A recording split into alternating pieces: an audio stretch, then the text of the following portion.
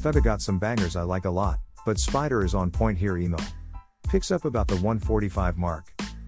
Most skeptical and least likely to change their minds, findings reveal. A study conducted by Carnegie Mellon University and University of Pittsburgh researchers found that vaccine hesitancy is highest among those with a PhD. The online survey of more than 5 million adults was conducted between January 6 and May 31. People who said probably not or definitely not when asked if they would get the vaccine were considered vaccine hesitant.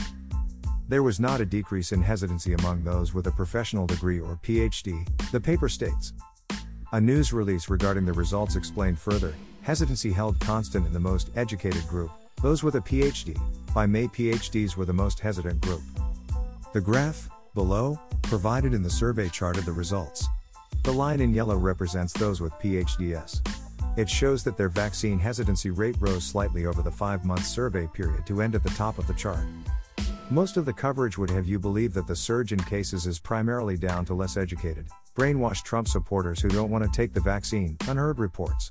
This may be partially true. The areas in which the Delta variant is surging coincide with the sections of Red America in which vaccination rates are lowest.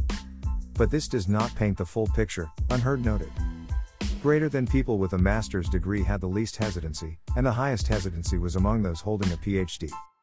Greater than what's more, the paper found that in the first 5 months of 2021, the largest decrease in hesitancy was among the least educated, those with a high school education or less. Meanwhile, hesitancy held constant in the most educated group. By May, those with PhDs were the most hesitant group. Greater than.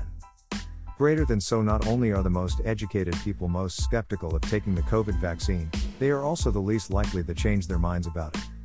Read the paper here and the Unheard analysis here. Bonus.